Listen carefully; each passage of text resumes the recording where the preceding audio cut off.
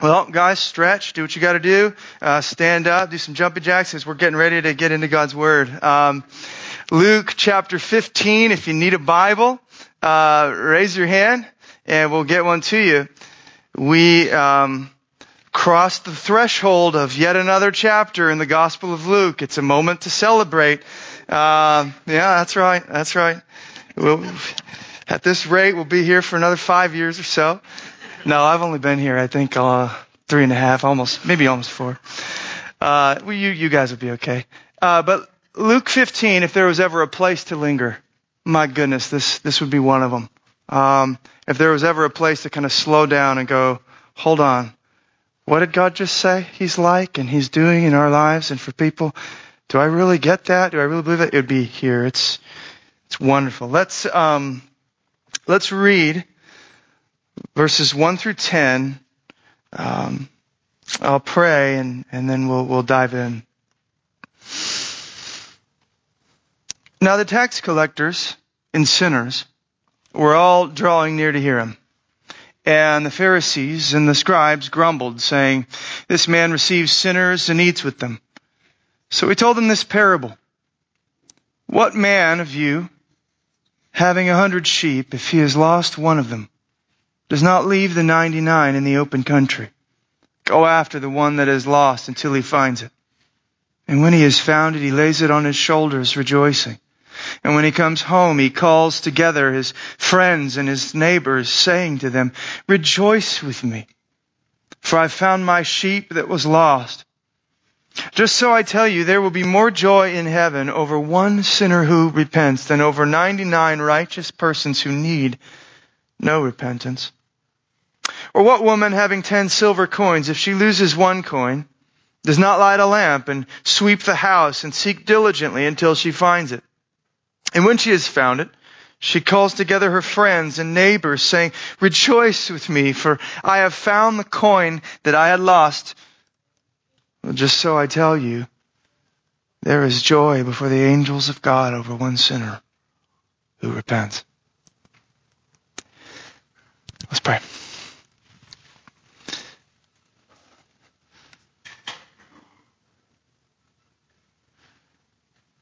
God, if I understand what you're saying here rightly, and you are saying that in this room right now, you're pursuing people. You're seeking to find what's been lost, to heal what's been broken, to repair what's been damaged. You're wanting to see sinners come to repentance and life and joy, salvation in you. If I'm reading this text right, then we can know without a doubt in this room the Good Shepherd is on the move.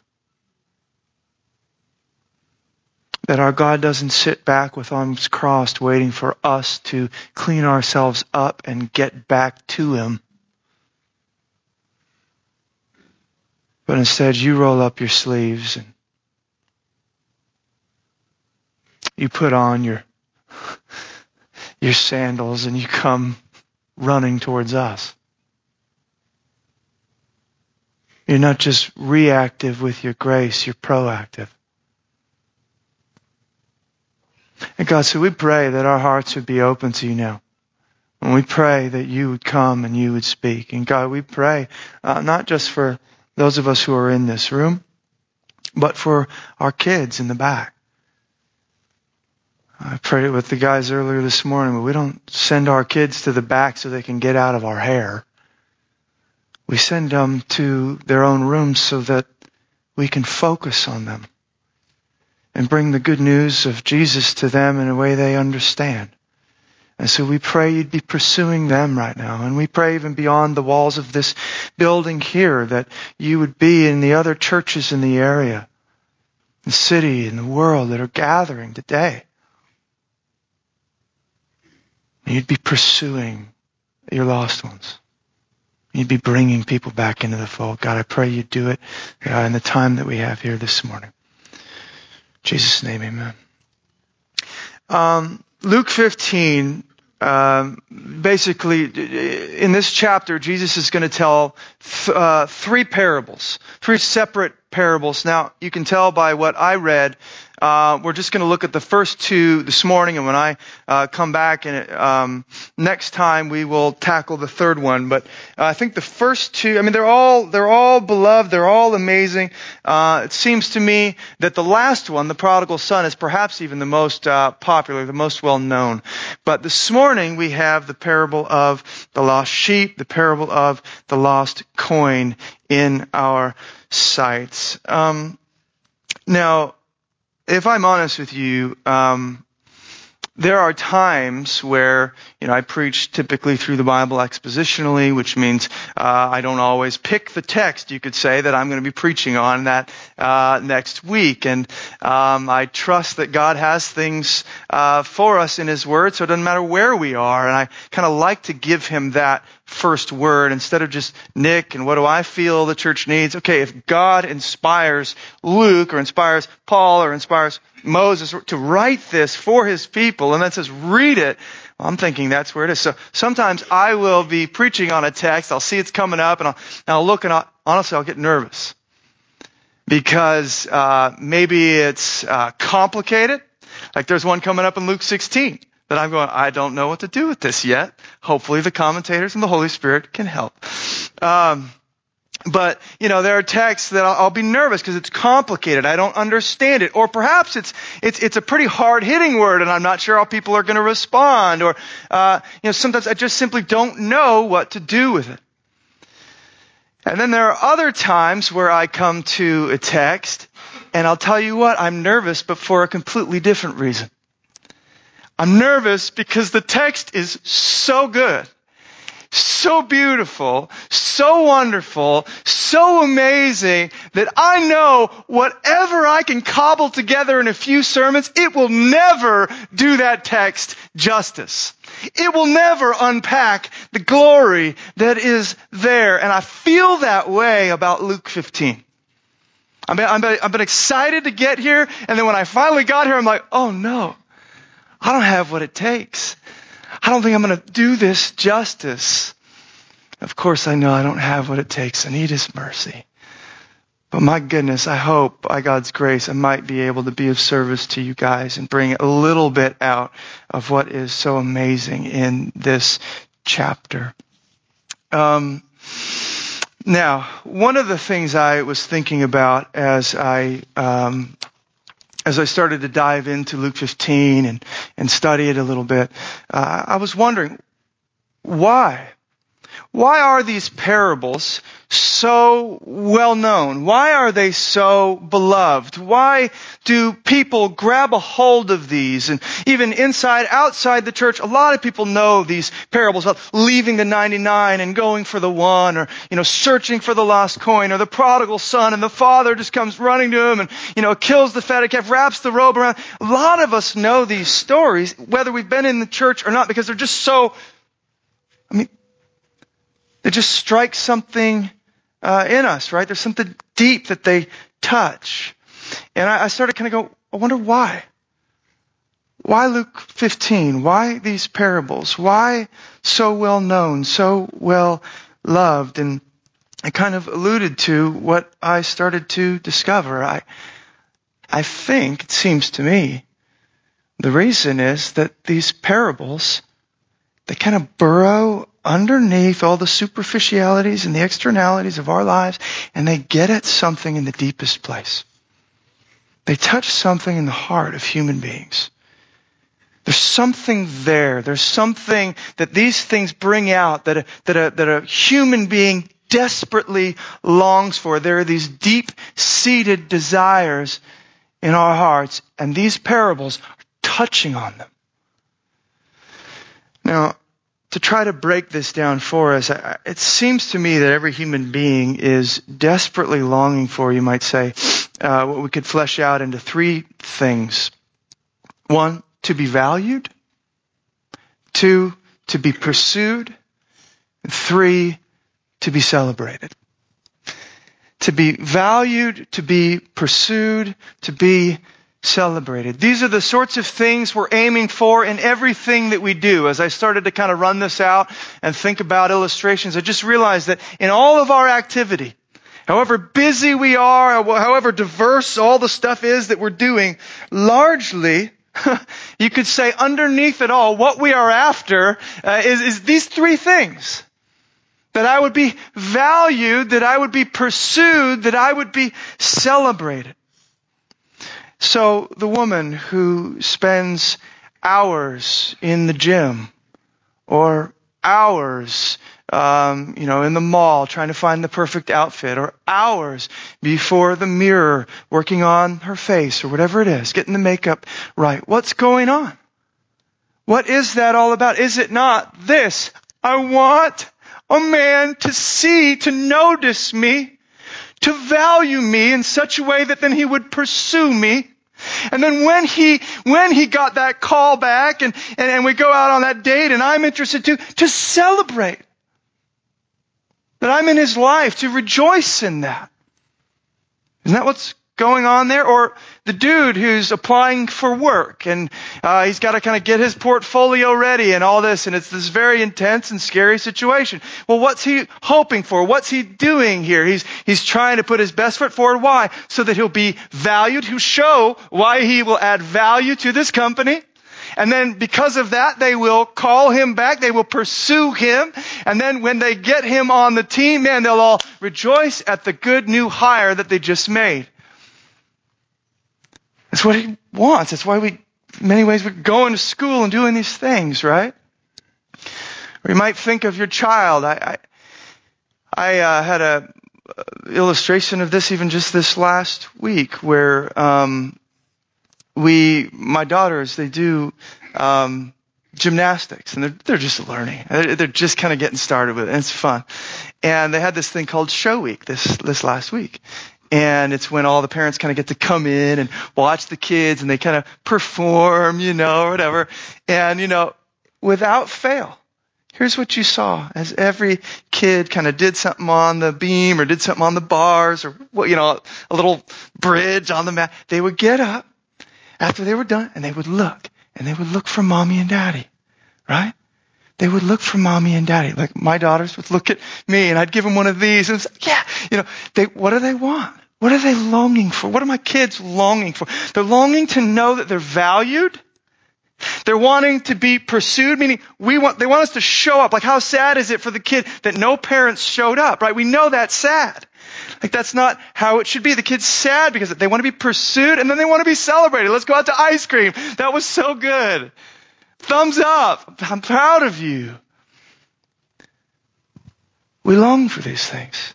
There's these kind of deep-seated desires in the human heart, longing for these sorts of things. And it's no wonder then that when we come to this text and discover a God who in a surprising display of love and grace is doing these very things with and for us, and it hits us somewhere deep. It resonates. It moves us. It instantly becomes a favorite passage. Because it touches on something we so desperately long for. Let me dive in and I'll show you what I mean here. I'm going to organize my thoughts under 3 headings.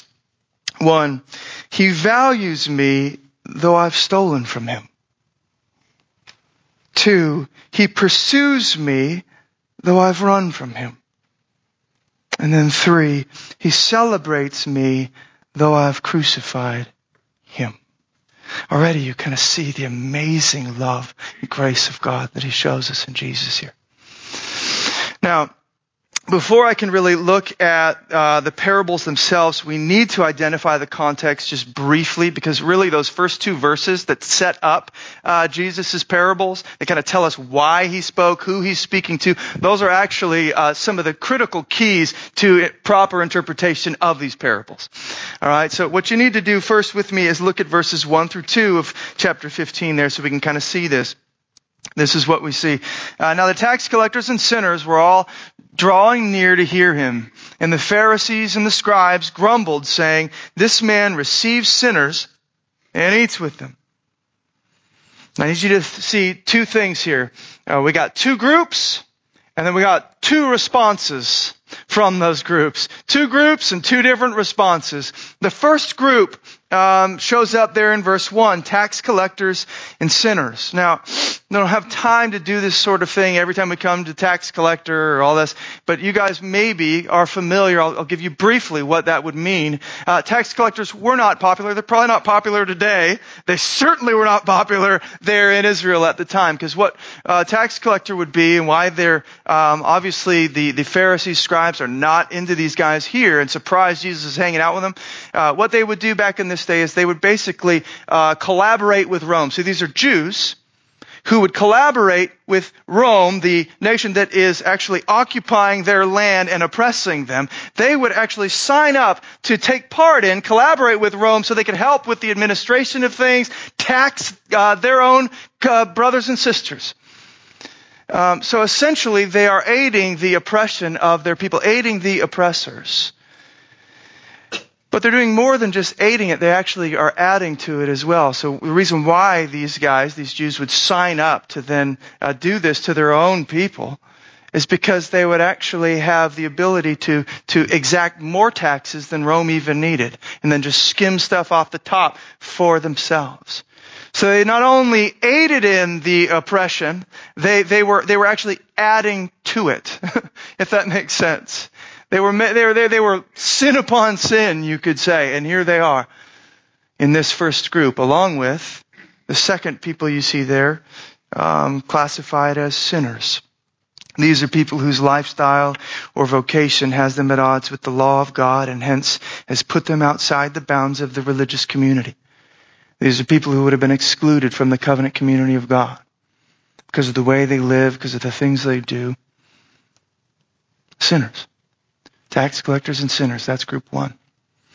Group 2 shows up in verse 2 as the Pharisees and the scribes. These are the religious leaders in Israel at the time, the externally righteous, the ceremonially clean, the fastidiously kind of, upholders of the law. We would think these would be the people who are the most in touch with what God is doing. With who God is, with what His mission is, what His purpose is. We would think these are the guys, and yet, as we get to this, there are two responses of these two groups, we see that these guys have missed it. Right? When it comes to the response, we see the tax collectors and sinners are all drawing near to hear Him. Verse 1. They're all drawing near to hear Him. And don't miss how Luke 14 ended.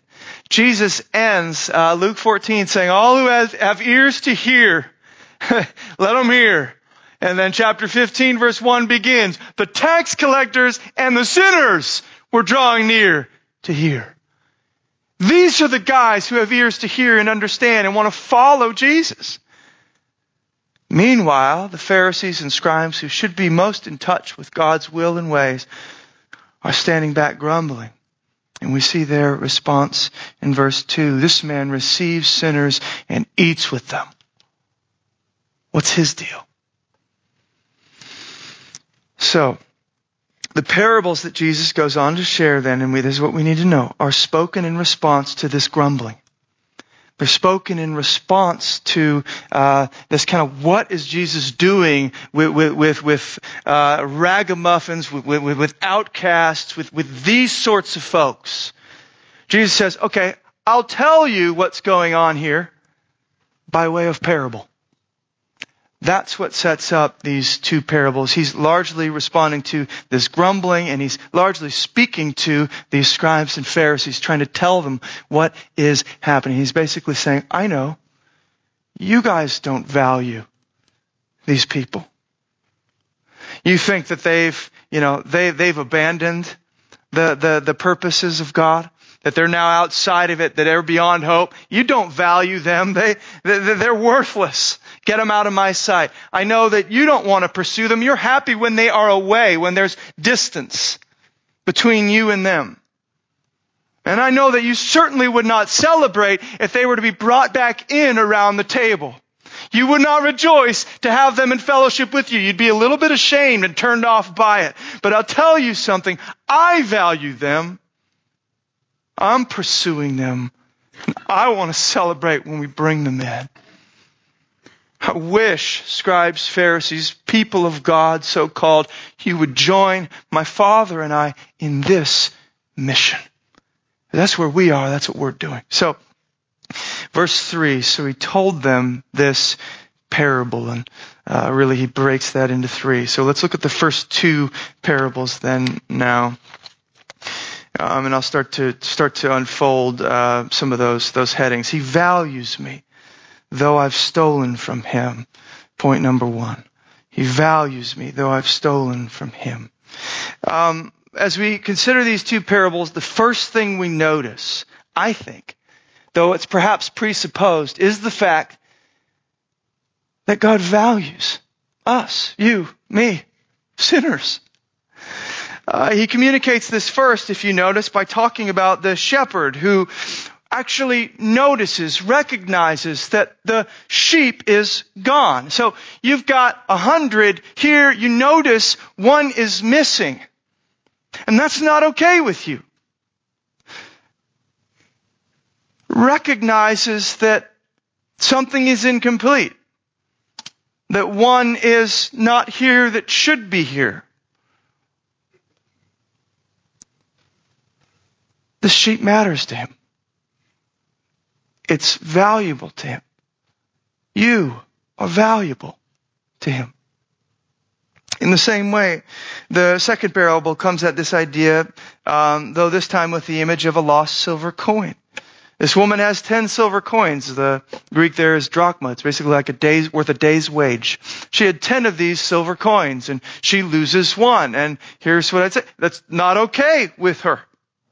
Like, I've got 9. 9 out of 10, that's pretty good. No big deal. I'm sure it will turn up. No, it's not okay with her that one might not be here.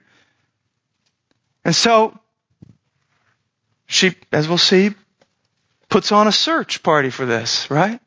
This coin, because she values the coin, because God values you and me. That is the presupposition of all that we're reading here. He notices when you're gone. He misses you. He loves, he values you. The bottom line here, I think, Jesus is just saying this. These tax collectors and sinners, scribes and Pharisees, though they don't mean much to you, man, they mean so much to me. And so it's important for us to recognize that as well, that you and I are valuable to God. I think that we are all kind of haunted. You can correct me if you think I'm wrong, but I think we're all kind of haunted by this feeling that at the end of the day, our lives don't really matter all that much. That when it's all said and done and we are gone, no one's really going to remember or care. Life just kind of goes on and they'll just pave right on over my life. Right? Kind of haunted by this feeling that we're not worth anything. We're not valuable. And I think it's what leads us to do all sorts of silly things, even sinful things, to try to prove to ourselves and others that we're worth something.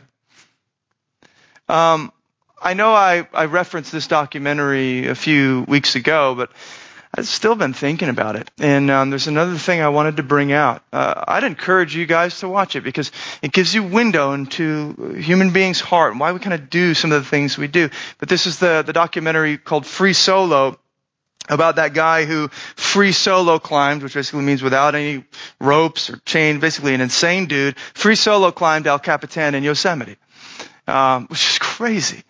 But there's this point while he's kind of being interviewed and things where he kind of gives window into some of the motivation for this. Like, isn't that what we're wondering? Why are you doing this, man? What motivates a guy to go to these sort of crazy lengths and take these risks and do these sorts of things? What is that? Well, let me read this to you. Some of my mom's favorite sayings are, this is French, I think, and I have no idea how to say it, but I'll give it my best shot. Some of my mom's favorite sayings are, presque ne compte pas, or in other words, almost doesn't count, or good enough isn't. No matter how well I ever do at anything, it's not that good. The bottomless pit of self-loathing. I mean, that's definitely the motivation for some soloing. Look, I don't want to fall off and die, but there's a satisfaction to challenging yourself and doing something well. That feeling is heightened when you are for sure facing death. You can't make a mistake. If you're seeking perfection, free soloing is as close as you can get, and it does feel good to feel perfect for a brief moment. Did you catch that? You want to know what's in his mind? It's crazy. What his mom would say. Right? Almost doesn't count.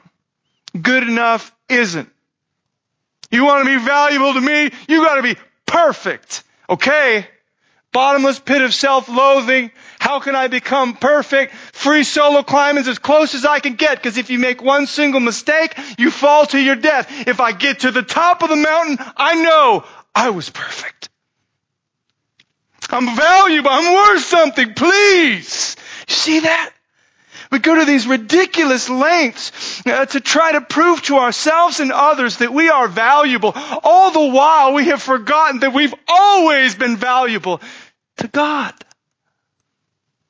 We've always mattered to Him. He cares. Now, let me speak to some of you. Myself, I would put in this camp as well. I got nervous even talking about this idea that God values me and values you. You want to know why? Because I know what has happened in the church where we kind of turn theology and turn the Bible, and a lot of churches do this, where just make it so me-centered, right? Like where you come into church and all that you're told is, that God loves you, He's amazed by you, He thinks you're all, and you wouldn't even know that God has glory because we're so focused on our own, right? And so I wonder, isn't this talk about God valuing me and things like that, and valuing you, isn't that kind of me-centered? Isn't that kind of spinning off into that distortion? Well, I think a lot of us perhaps have seen that and then overreact.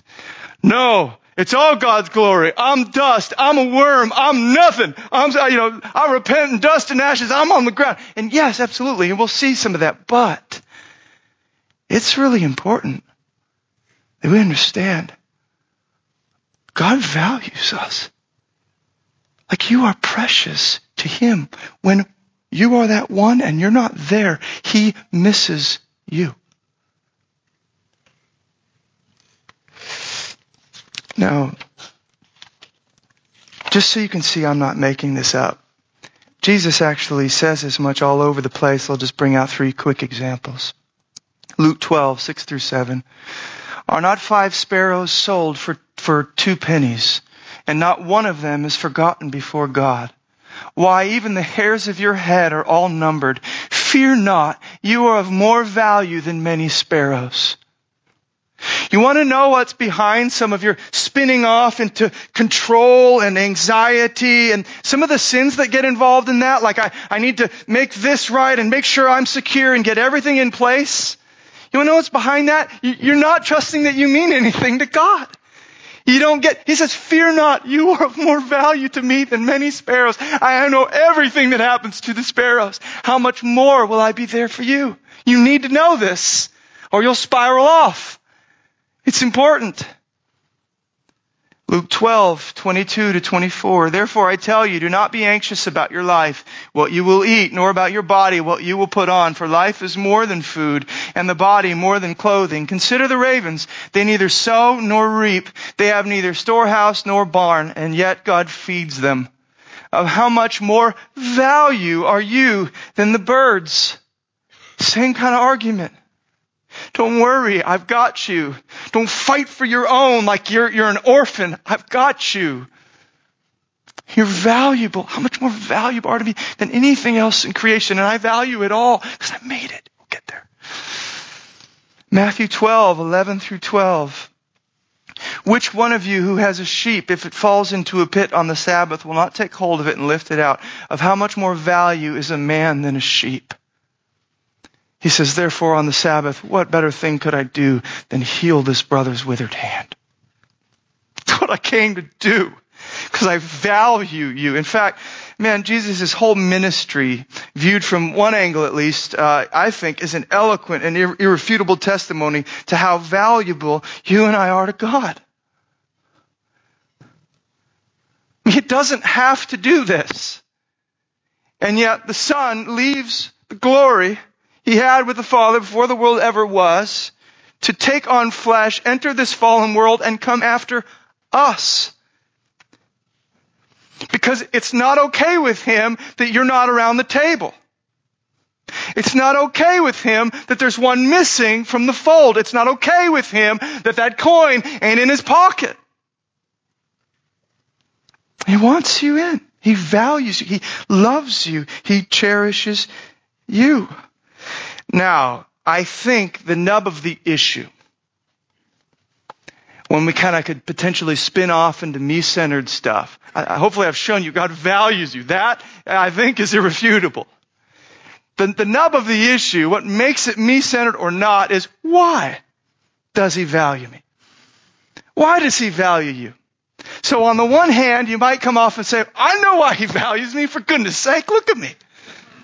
I got this awesome fro hawk, even though my hair is thinning, you guys, and it's tragic. Or we just start to list off our good qualities. No wonder. It's what I can do for him, what I can give to him. Somehow God needs me. Somehow God is incomplete without me. That's why he wants me. That's why he values me. It makes sense. That's not the biblical story.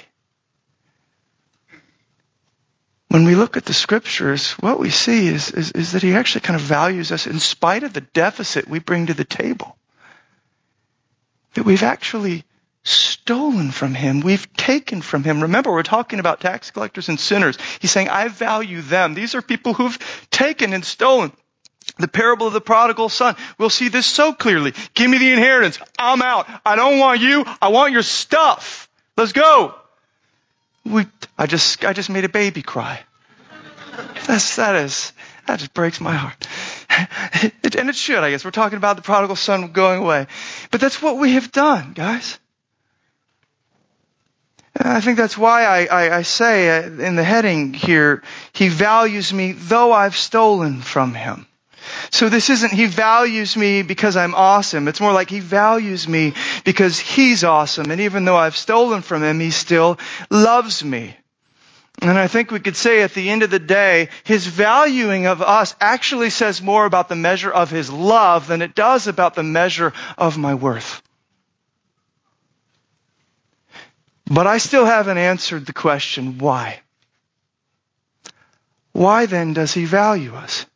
If we do just kind of take from him, if we have run off with his stuff,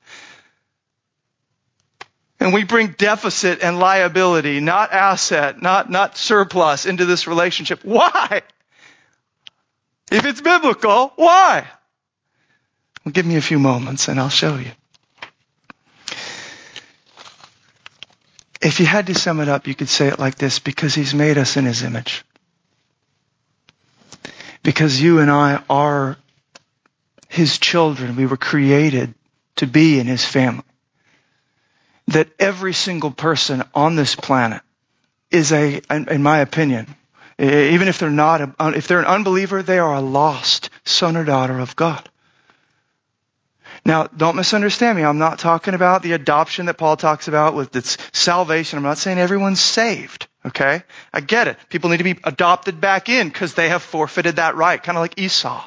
Right? But by virtue of our creation and being created in his image, what God was doing was saying, man, you're in the family. You're my kid. Okay? Again, let me show you this in case you're not clear, because I want you to see why God values you, why God values your neighbor, why God values everyone in the city and everyone in this world, no matter what they have taken from him, due to him, no matter what their stance is on Jesus, how many idols they bow down to. He values them.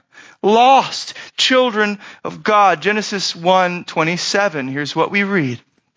I want to show you what being created in his image really means. So we need to remember Genesis 1:27. We read that God created man in his own image. In the image of God he created him, male and female he created them. Now, you say, good, I know that. Where are you going with this? Well, the next time this idea of being created in the image of something shows up in Genesis, it's in Genesis 5. Doesn't mean anything to you, but let me read it. Now we're talking about Genesis 5:3. We're talking about Adam. And this is what Moses writes. When Adam had lived 130 years, he fathered a son in his own likeness, after his own image, and named him Seth. Now, did you catch that? Genesis 1 says God created us in his own image. Genesis 5 says Adam had a son in his own image, and he named him Seth. The language of image and being in the image of something, and this makes sense. My kids should be in my image. They should kind of look like me because they have my genes, right? It's familial language. It's father-son. It's parent-child language. It's you're in the family language, and we're talking about Adam here.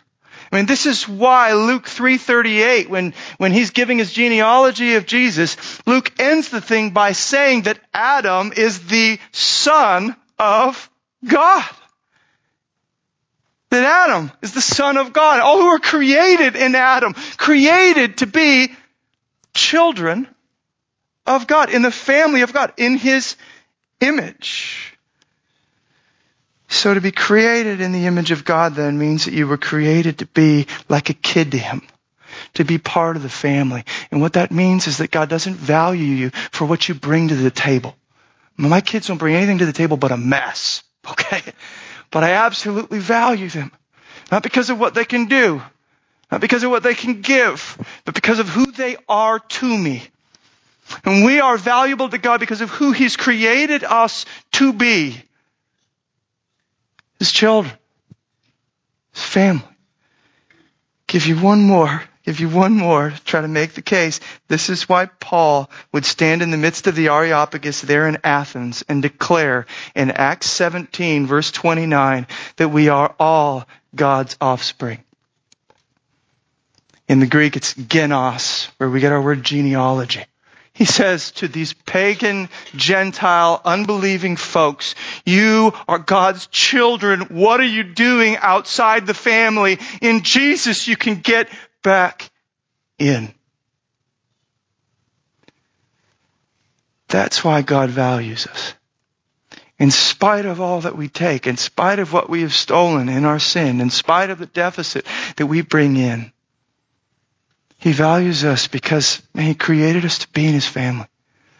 He desires us to be there. When the one sheep is gone, when the one coin is gone, when the kid is gone, get him back in. Get her back in. This is why, as we'll see, he pursues us.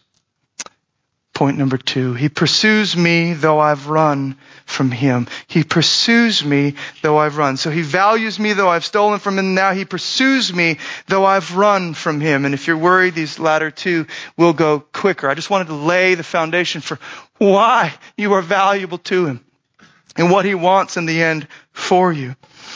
But now we come to the place in the parables where I want to bring out this idea that he's pursuing us. And you see it again in each of these in turn. And I would say, no doubt, as I prayed, he's in pursuit of you all, even in this room right now. Some of you, he's in hot pursuit. Things in your life, idols and stuff, they're falling apart. And you could tell he's going after your heart. You're going to want to let him have his way. He has nothing but good for you. But in the first parable, we see this in the way the shepherd responds when he realizes one of the sheep is missing. He, verse 4, leaves the 99 in the open country and goes after the one that is lost until he finds it. He basically says, I'm going to scour the countryside. Hill or valley, it doesn't matter to me. I'm going to find that sheep. He goes after it. Or in the second parable, we read this. What woman having 10 silver coins, if she loses one coin, does not light a lamp and sweep the house and seek diligently until she finds it? So this woman is just saying, listen, whatever I have to do, Turn over table, turn over chair. Heck, I'll even open up the cushion to the couch. If you have little kids, you know what I'm talking about. There are things living in there that I don't even, how did that get in there? I didn't even know. Oh, there's the toy that we lost. Oh, there's like yesterday's breakfast or whatever, right? I'll even get in there to find this coin. Seeking diligently until she finds it. Because it's valuable. She's in hot pursuit of it. Because you're valuable, God is going after you. He loves you. And He's moving towards you. And again, it's all a picture for us. Remember the context. Jesus is trying to tell these Pharisees and scribes what He's doing around the table with tax collectors and sinners. And so we've got to remember that these are the broken, these are the rebellious. These are the people, not that have just kind of turned and come running to God. These are the people that have run from Him, that have been living lives, at a distance. These are the people He's running after. I think that's why, again, I title this point the way that I do. He pursues me though I've run from Him. Because I think we can, at least in these parables, again, it's brought out a little more clearly in the parable of the prodigal son. But in these, we might be prone to think, oh, I know why He's running after me. Because I'm cute. I'm a cute little cuddly sheep. Right? I mean, we were just at Happy Hollow yesterday. And, what do you want to do? You want to go to the petting zoo and watching Levi with the goats and the sheep. It was hilarious. The guy's running, and it was actually quite dangerous, grabbing hold of their horns and stuff. But you want to go after him. You want to pursue him, of course. We can kind of forget, Jesus is talking about tax collectors and sinners in God's pursuit of the wayward, the rebellious, the people that have run from Him. Not the cute, cuddly little sheep, not the shiny, valuable, precious little coins, but sinners who bring that deficit, who've taken His stuff and run. That's who He's coming after. That's who He's pursuing. We also might mistakenly think, by the words of this parable, that somehow God has lost us. I mean, that's the language, right? Oh, He must be a kind of a haphazard shepherd. He misplaced the one, or she must be a sort of a haphazard lady, kind of the sort of lady that's always, losing her keys because the coins were there and now they're not. Like as if God were irresponsible. But that's not the story. Right? We are lost because we have left. That's what's going on here. But God pursues us anyways, and that's really the amazing reality of the gospel. If you think about it, for one thing, if a person takes from you or and goes, or hurts you, or wanders away from you with all your stuff or whatever, certainly you don't value them anymore. They're as good as dead to me. But then on the second thing, certainly you don't pursue them to bring them blessing. You may pursue them, but it would be to get vengeance, right? It would be to make them pay for what they've done. So it's crazy. Even though we have stolen from Him, even though we've run from Him with His stuff, He values us. He pursues us still because His desire is to bless and actually even celebrate, rejoice over us coming back in. It's crazy. That's what we see next. Point number 3 here. He celebrates me though I've crucified Him. For both of these parables, it seems to me that the emphasis really is actually on this joy. This delight, this celebration that God is going to kind of have when He finds what's been lost. It's all been kind of rising to this. I want to show you that in the first parable in particular. The second one is basically the same, but listen to this. And let's sit in this for a moment. And I wonder if you know this God. I wonder if you know this kind of pursuit and passion and love that He has for you. Verse 4 again, I just want to read it. What man of you, having 100 sheep, if he has lost one of them, does not leave the 99 in the open country, go after the one that is lost until he finds it? And when he has found it, he picks it up and scolds it. No. When he has found it, he lays it on his shoulders, rejoicing. And when he comes home, he calls together his friends and his neighbors, saying to them, rejoice with me, for I have found my sheep that was lost. I mean, did you hear that? I wonder if you've had a moment like this with the Lord, where you sense His joy, though you know you don't deserve it. Though everything in you says you got to pay Him back, you got to make things right, you got to wash yourself up before you show back up in the family room. He picks you up, puts you over His shoulders, and rejoices. Now, I don't know your story of salvation and how God got a hold of you. I know they're all different, but mine was somewhat dramatic like that. It felt like that. I mean, if I had to put an image on it, this is a perfect one. The Father picked me up. I was on His shoulders. As I had been just wandering into all sort of idolatries, all sorts of sin. He broke down those things like you read about Hosea. He brought me out into the wilderness, and there He started to woo me back. And when He got a hold of me, when He turned me back towards Himself, when my heart opened, when I leaned in to hear, like these tax collectors and sinners were finally with ears to hear, my goodness, burdens that I didn't even know I was carrying were lifted. And a joy that I didn't even know was possible, regardless of earthly circumstance, what I was experiencing. I was on His shoulders. I could hear Him singing. You know what I mean? Even though I knew I don't deserve this. There's that text in Zephaniah 3:17. Hear it again. The Lord your God is in your midst, a mighty one who will save.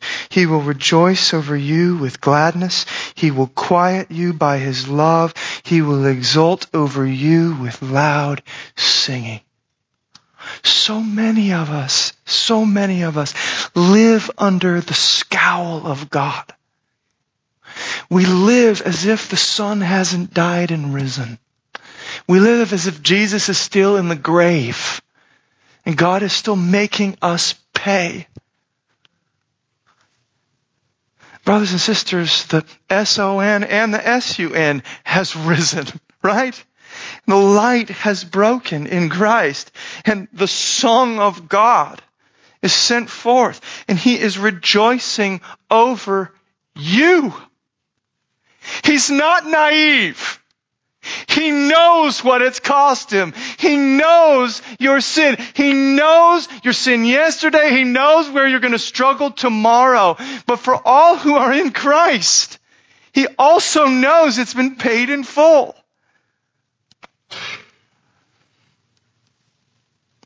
And so He rejoices over you with loud singing.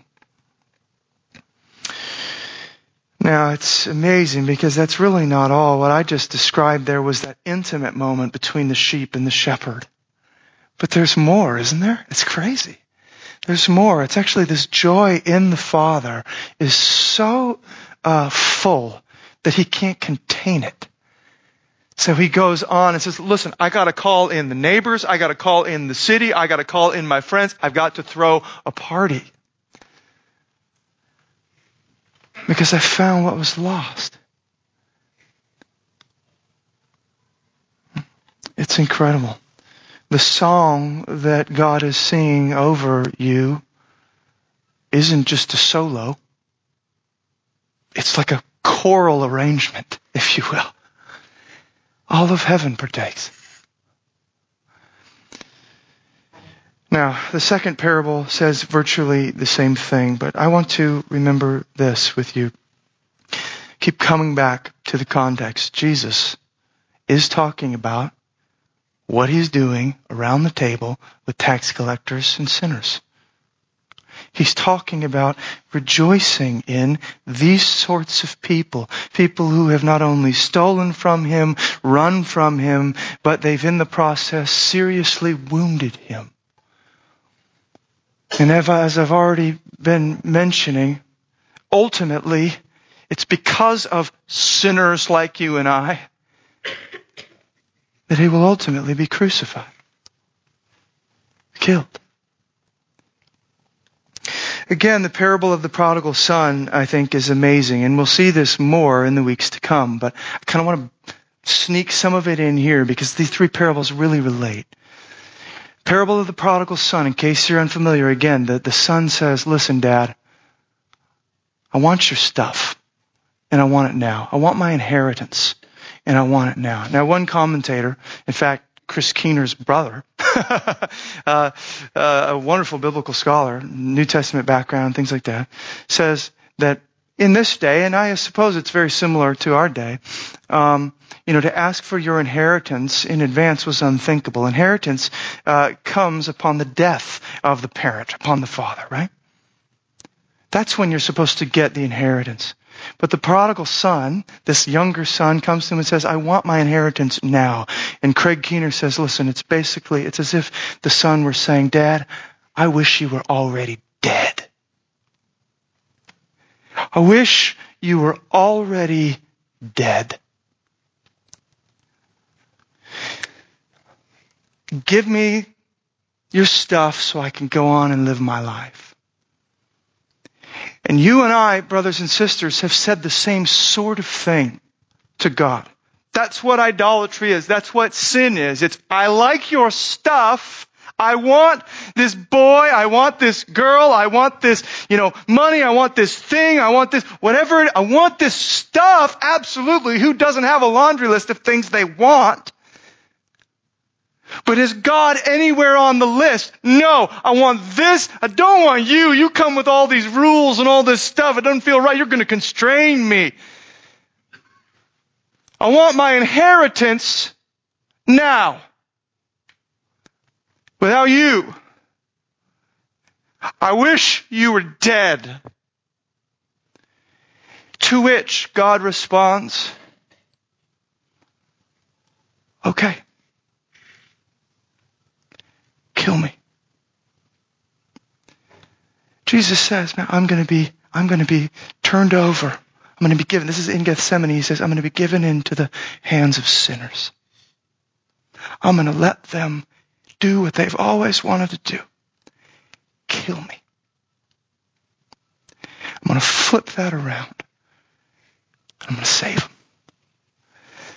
When the Father puts his son, his beloved son, on the cross, he's basically ripping his heart out for us. Do you understand that? He's showing the extent to which he'll go to pursue the lost. He's paying the cost of our ransom.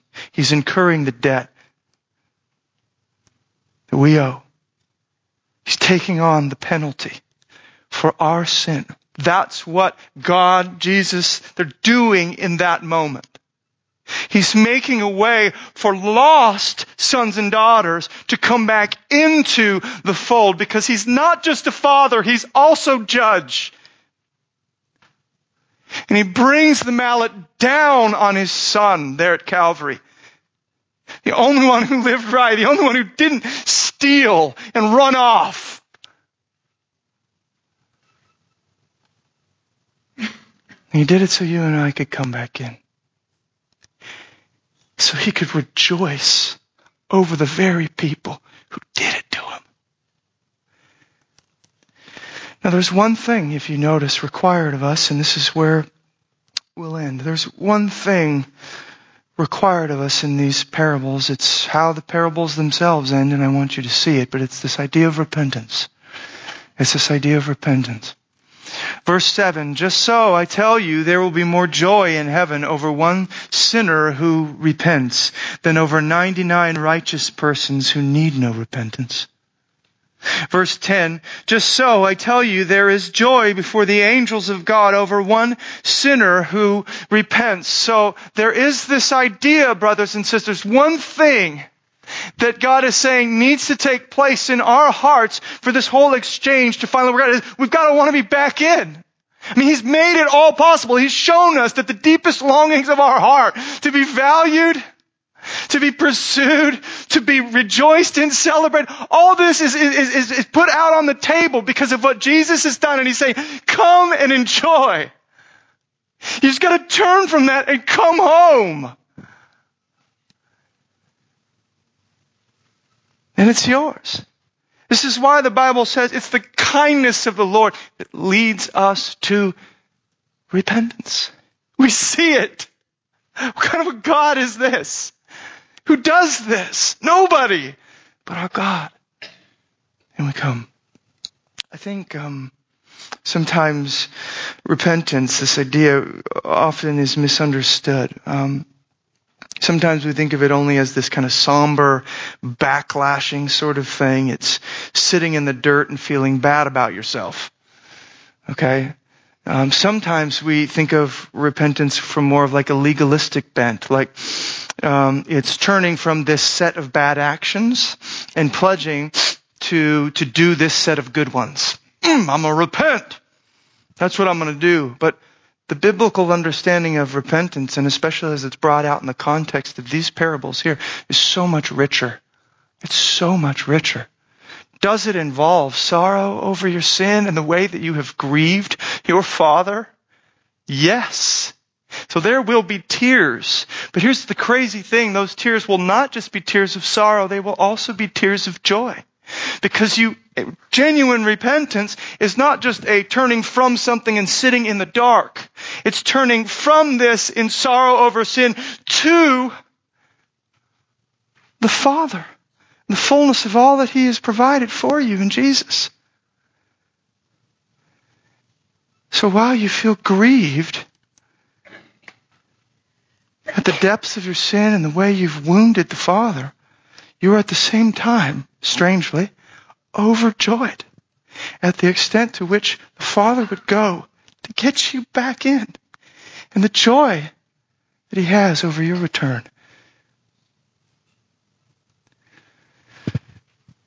So the Father is waiting to rejoice over you in Jesus. And the question I have is, what are you waiting for? Let's come back to Him this morning together. God, thank you for our time in Scripture, the way you take us on a journey together and show us your heart. We are amazed. We are amazed that though we have stolen, though we have run, though we have even crucified you, you have turned it all for blessing. You still desire to have us around your table. Thank you, Jesus, for incurring the debt, for taking the penalty, for paying the cost. The only true Son who stayed in the family, allowing Himself to be disinherited, exiled for us. We're not worthy. And yet here we are because of you. Amen.